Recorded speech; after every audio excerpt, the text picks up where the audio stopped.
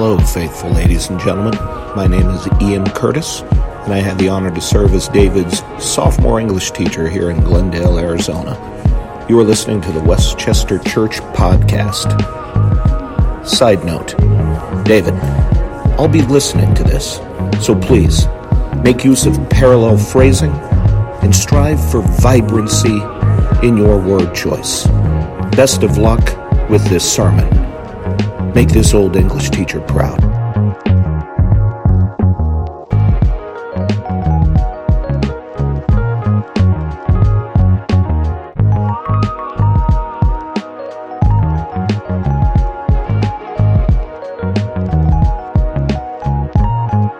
Newman in the NBC newsroom in New York. This information from Dallas. 2 priests who were with President Kennedy say he is dead of bullet wounds. A woman told police she believed she was going to die after being brutally beaten, raped, and stripped of her clothing in Orlando's tourist district. It happened this morning in a field near International. Mounted onto an ICBM more powerful than the atomic bombs dropped by the U.S. in World War II. The blast cheered in the streets of North Korea. You see it there.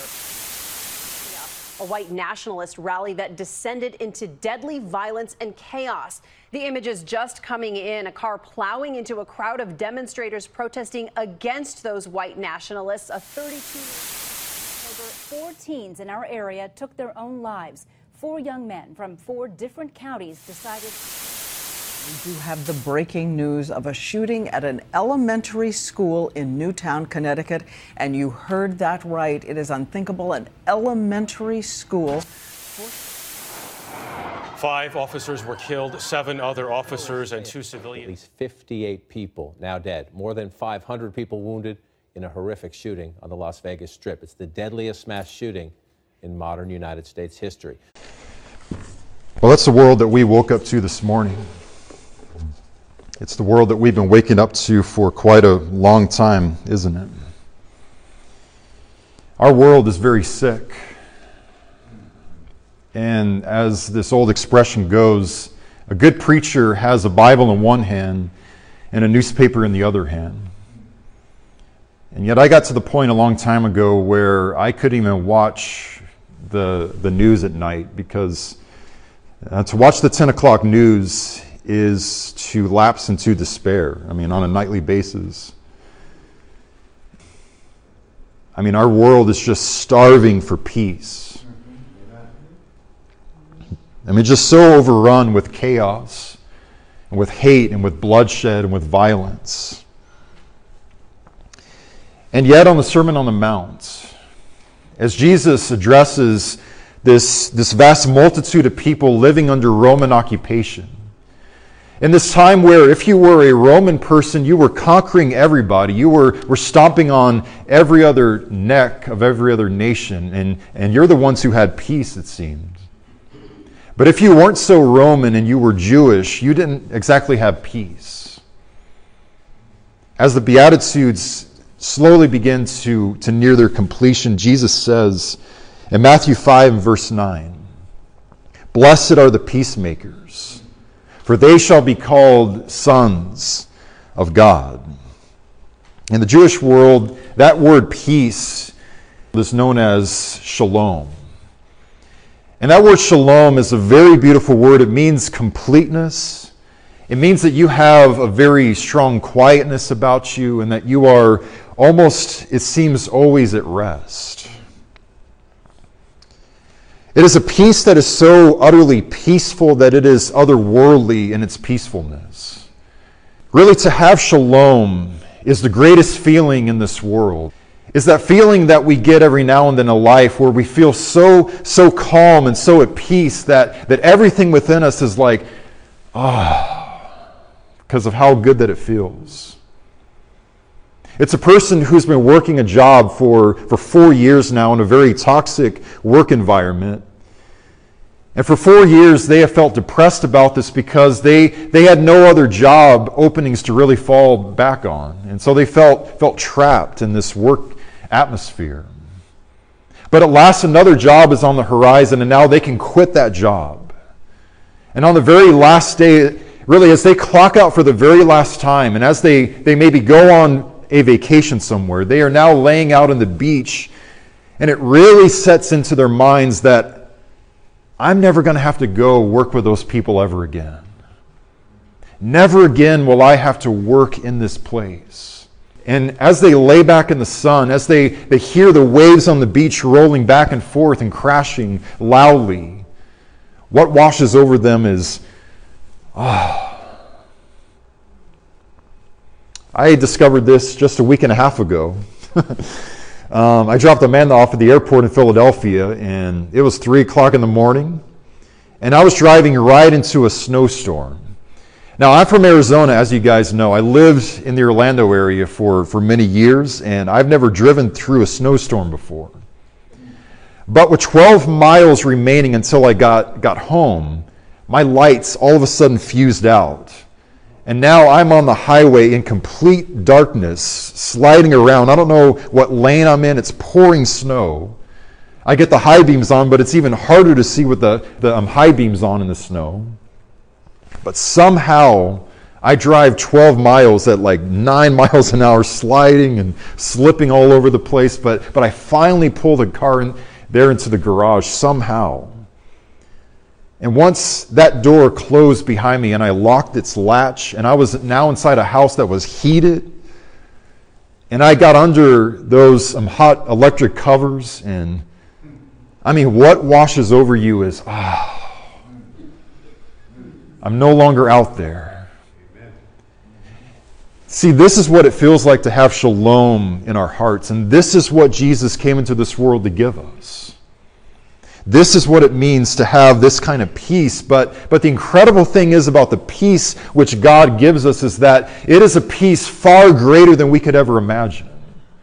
Our wildest, most imaginative dreams can't even scratch the surface of what Jesus wants to accomplish as far as peace goes.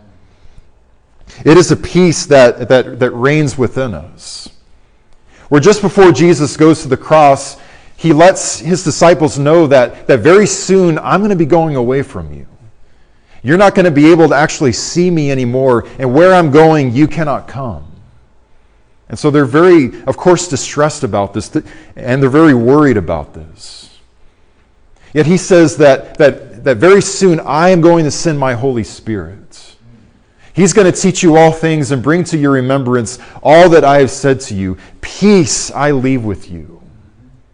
But this peace that I am giving to you, it is nothing at all like the peace that you can find in this world, as nice as that might be sometimes. It is not like the peace that you find in this world. And so do not let your hearts be troubled, nor allow your hearts to be in a fearful state.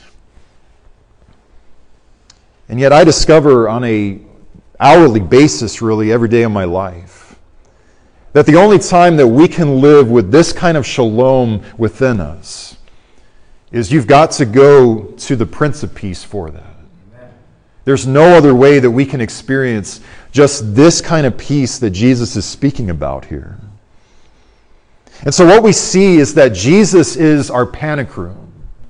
Jesus is a safe house. He is a city of refuge that we can go to and serenely rest, while all of the chaos and the pandemonium of this world rages every which way outside the walls and the windows of that safe house.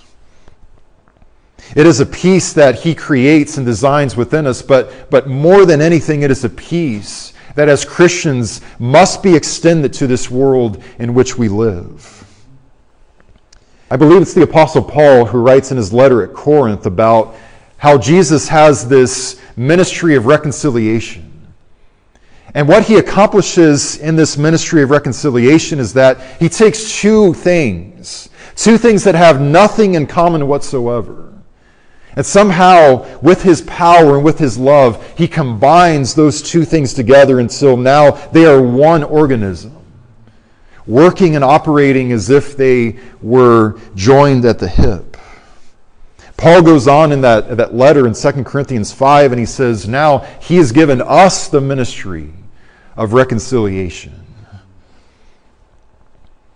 And here Jesus says, blessed are those who are peacemakers. And what Jesus has in mind, again, it is the essence of shalom. It is a freedom from psychological disturbance. It is an independence from any kind of worry. It's where we live in harmony with one another even after all of the horrible things that we've done to each other in time. And where this word shalom really gets very beautiful in its meaning and in its full color and texture is in the Jewish world, this really became a greeting, where it was the way that you would say hello to your friend in the street. And as you left them, it was the way that you said goodbye. And so shalom is the embodiment that as we come together in peace. And then as we leave and as we go our separate ways for the day or for the week, we are going our separate ways, but still we are one together. We are leaving each other in the essence of peace. Is that rather than viewing people by the labels that we as human beings have come up with, we view them through the lens of the love of Jesus Christ. When people insult us, and they will insult us, we swallow those insults and we ignore the venom that those insults were intended to inflict upon us. It's a person who can withstand all of the intimidation of the violence of our world, all of the injustices of the time. They are combating it, but in a way that is utterly nonviolent. These are people who absolutely love peace and who hate division and hatred and animosity.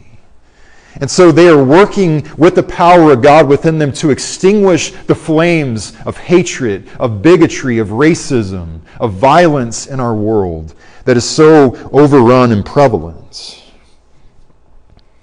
And I'm reminded of what Isaiah the prophet says way before Jesus had been born in the manger. He writes in Isaiah chapter 11 and verse 6, he speaks about what this world is going to be like when Jesus comes into it. He speaks very creatively and very much in a poetic fashion about what Jesus is going to accomplish. Where he writes that the wolf is going to dwell with the lamb. The leopard shall lie down with the young goat, and he says that the calf and the young lion and the fatling will be together. And a little child shall lead them. The cow and the bear shall graze, their young ones shall lie down together, and the lion shall eat straw like the ox. Nursing children shall play by the cobra's hole, and the weaned child shall place his hand inside the viper's den, but they shall not hurt nor destroy in all of my holy mountain.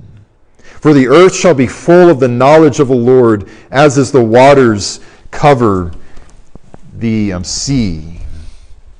And so what Isaiah is saying here, he's not literally speaking about literal cows and oxen and snakes and so forth. But rather what he is speaking about are two things that don't look anything like each other. Two things that do not belong together. I mean, just not supposed to be together. And yet now, somehow, they are living in harmony as one organism and as one being.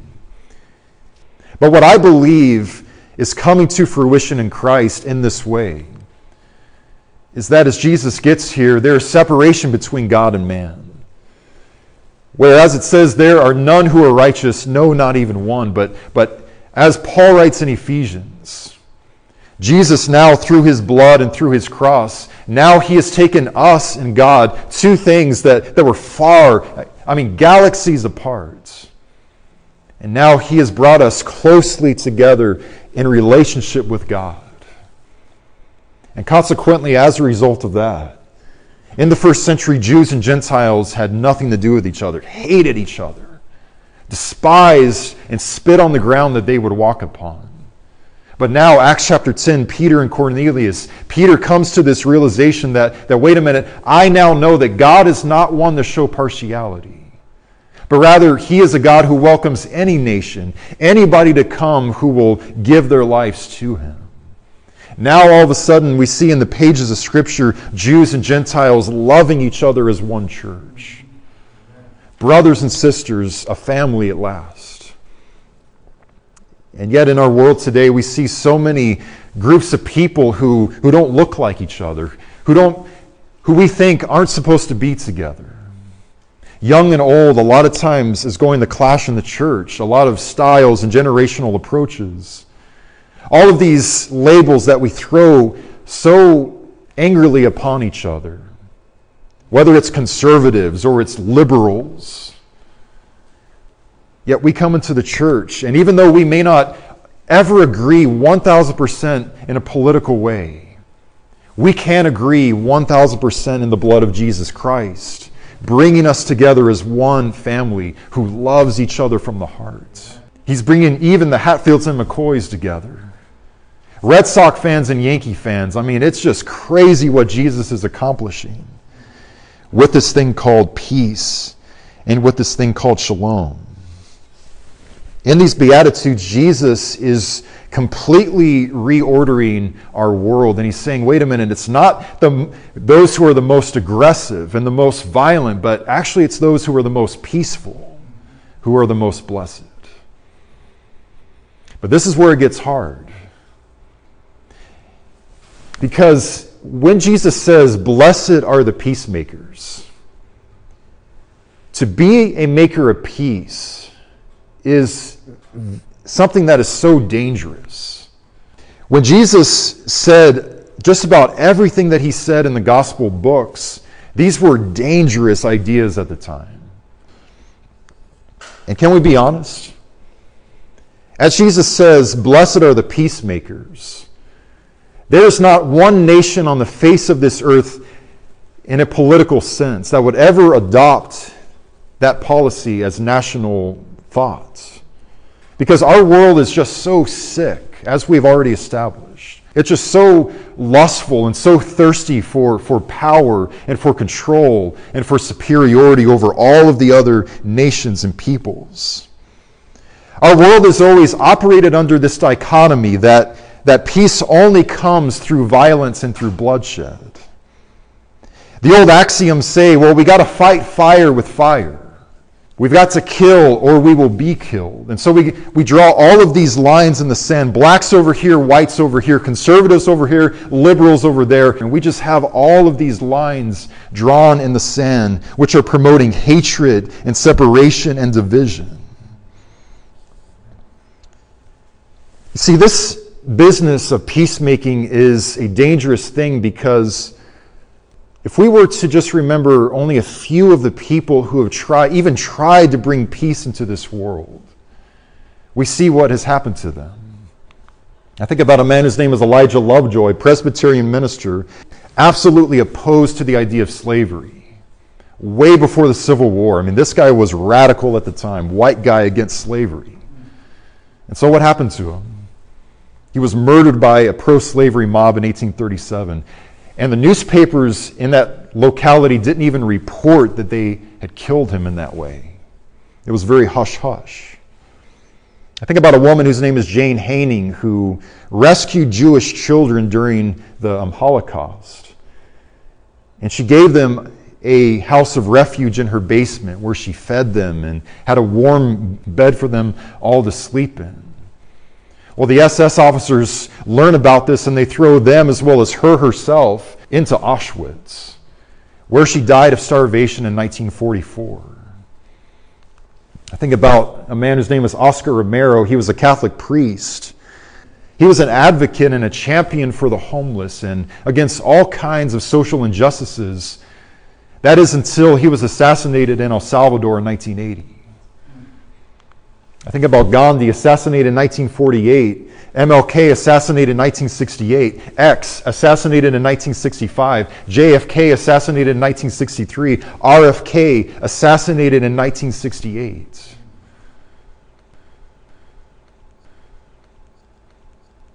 By far the greatest and most radical image of a peacemaker that we've ever seen in this world.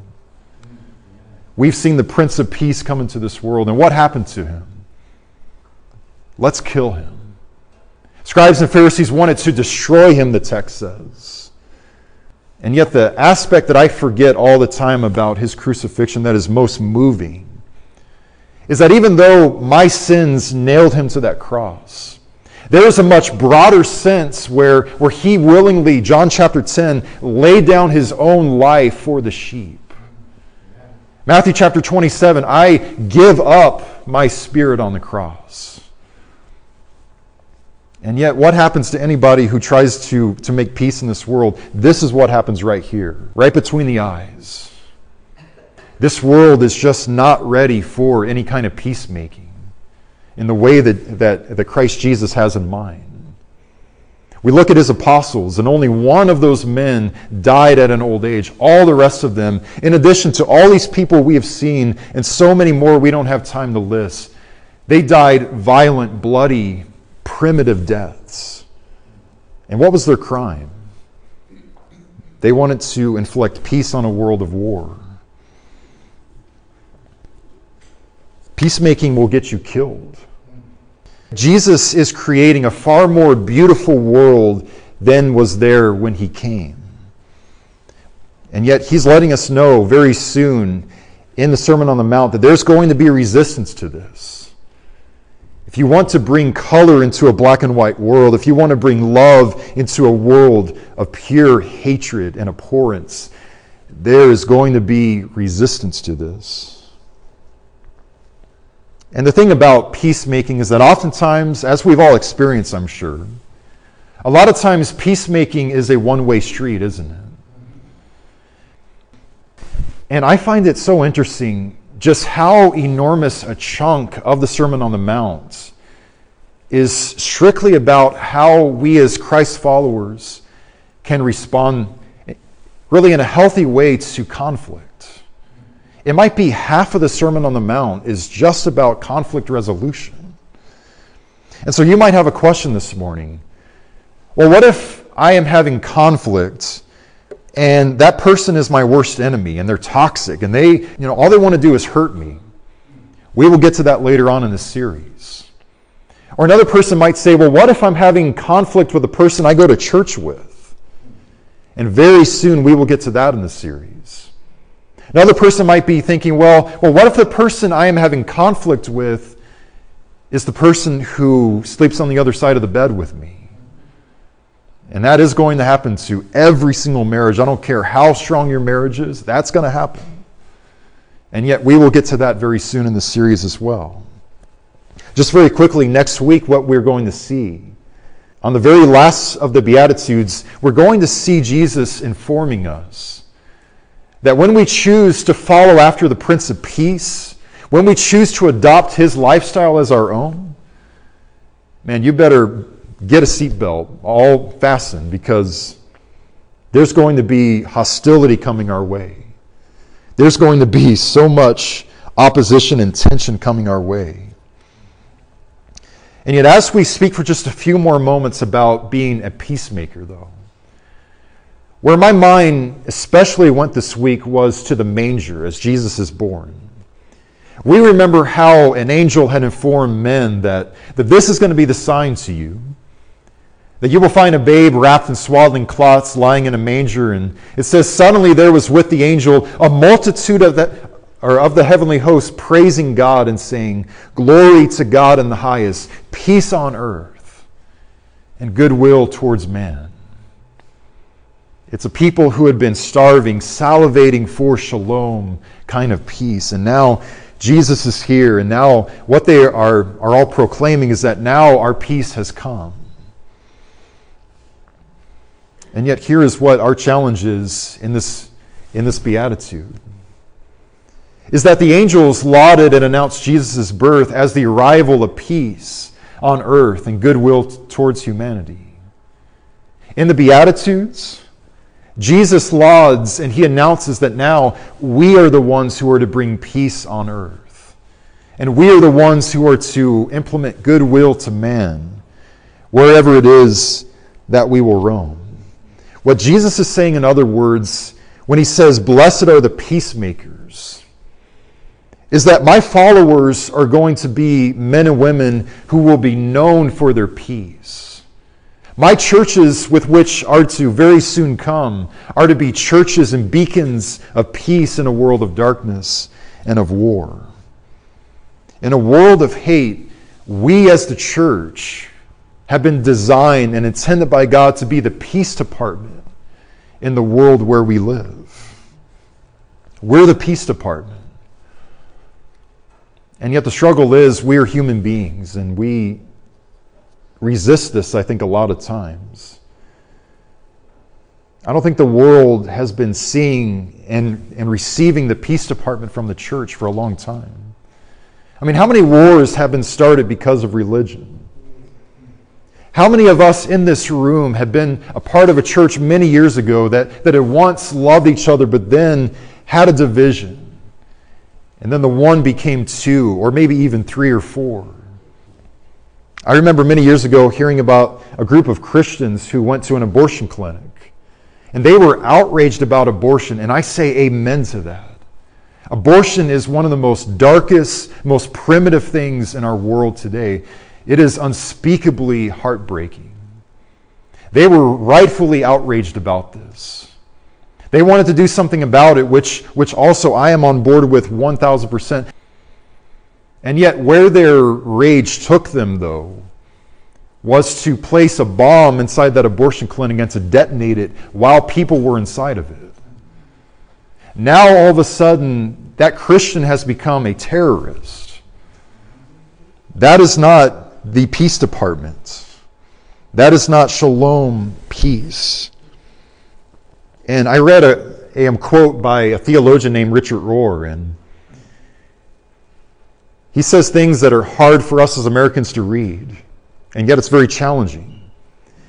He says that American Christians supported the killing of 200,000 people in Iraq during the Persian Gulf War, and they still dare to call themselves pro-life.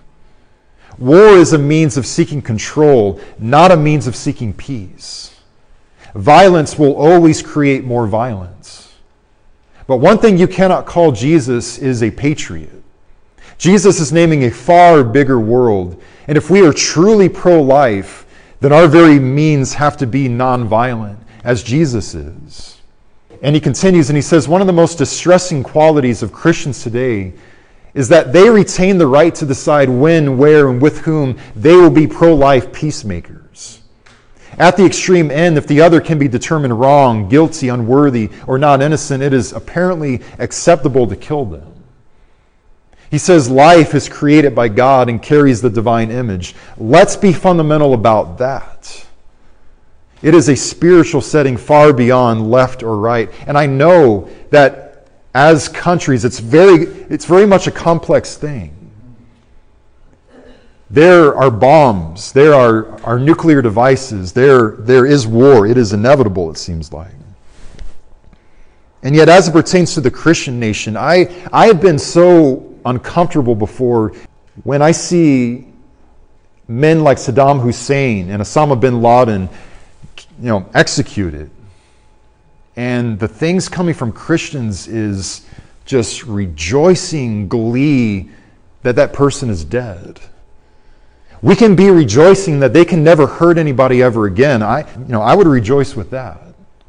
But to hear Christians calling people slurs, I'm so glad that blankety blank got what was coming to him.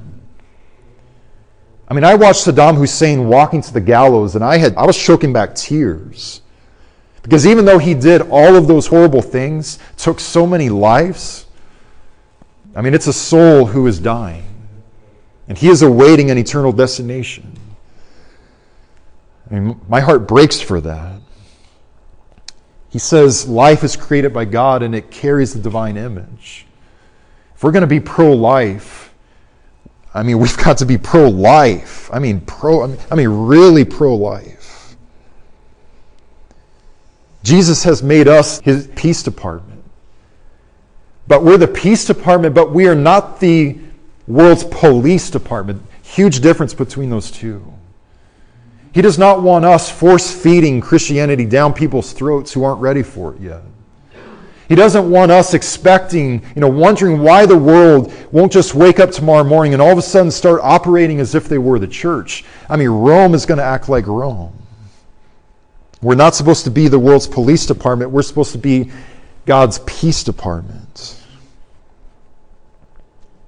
Well, Mercedes makes fine cars. Dunkin' Donuts makes coffee and donuts.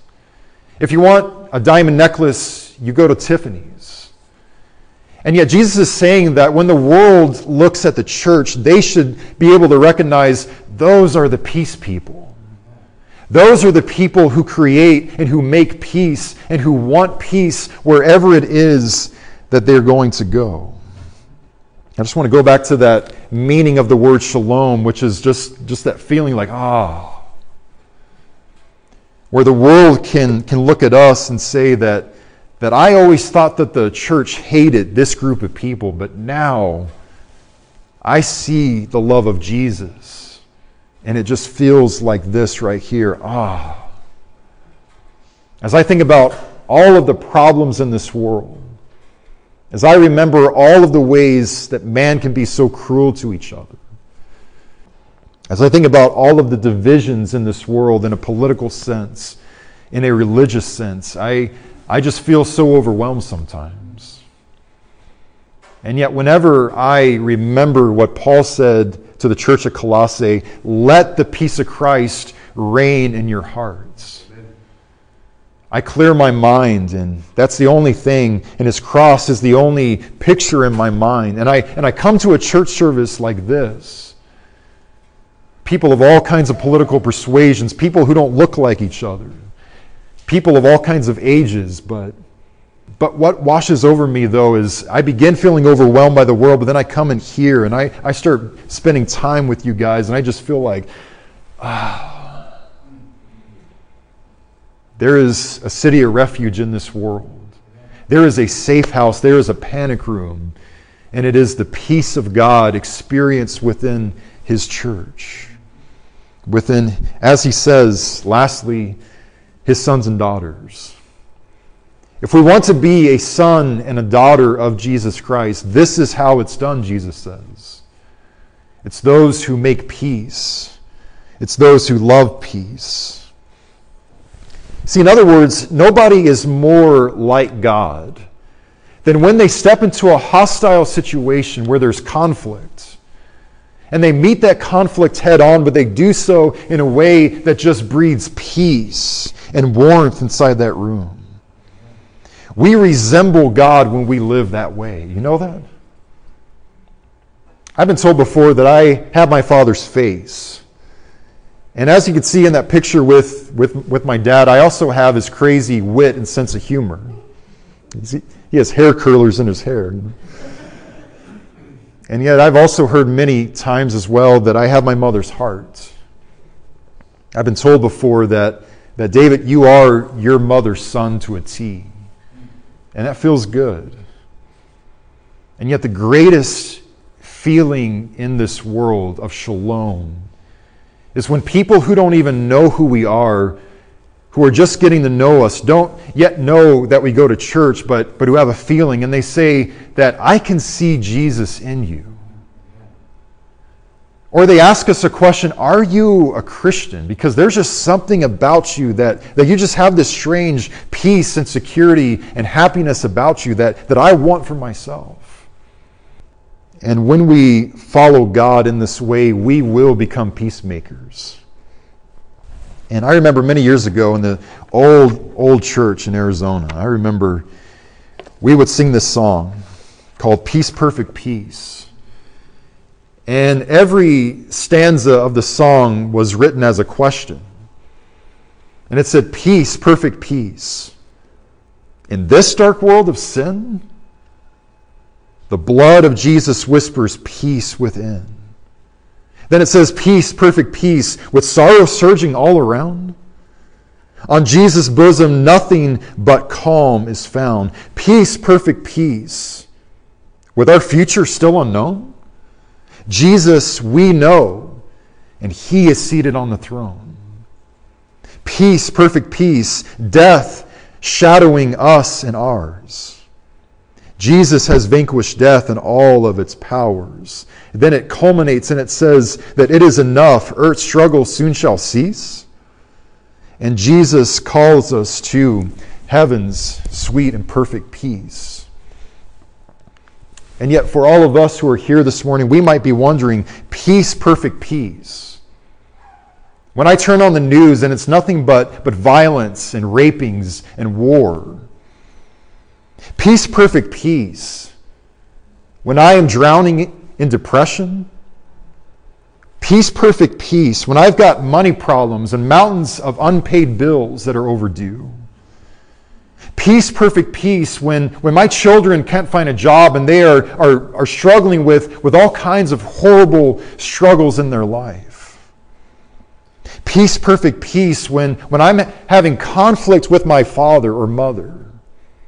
When my spouse doesn't want to sleep in the same bed with me. When a former friend of mine wants nothing more to do with me for the rest of their life, whatever it might be in our minds. Peace, perfect peace when this world is more divided than it has ever been before. We can still hear that song saying, the blood of Jesus whispers peace, peace within. So maybe what we need to do this week is have a conversation. Is there a conversation that you and I need to initiate with a person who we're not exactly on good speaking terms with? Maybe it's a letter that we need to write where we feel a lot more safer. Whether it's a one-way street or there's actually peace, we might be surprised at what happens. And yet I think most helpfully, the way that we can become more in tune as peacemakers is maybe we just need to change the way that we wake up in the morning. I mean that. When was the last time you woke up in the morning thinking, the only thought on your mind was, I want to be a peacemaker today? I've never done that in my life. I don't know about you, but I think we woke up this morning thinking, well, I need to get a shower. I need to have breakfast. I need to grab an umbrella and go to church, and that's good. Yet what would happen in our lives if we woke up every single morning thinking, I want to be a peacemaker today? If every single red light that we came to a stop to, rather than complaining about it, we thought, and we recited to ourselves, whispering, let the peace of Christ rule in your hearts. If every single room that we stepped into this week, we had thought, Lord, make me an instrument of your peace. Where there is hatred, let that cease. Jesus is our peace, we read in Scripture. And now he's saying, oh Christian, take that peace of mind into your broken relationships. Take that peace into this fractured, broken, sad world. And wherever we roam, let it be said of us, peace on earth and goodwill towards man. Ian Curtis. Ian Curtis. Ian Curtis. Curtis. Peace on earth and goodwill towards man. Curtis. Curtis.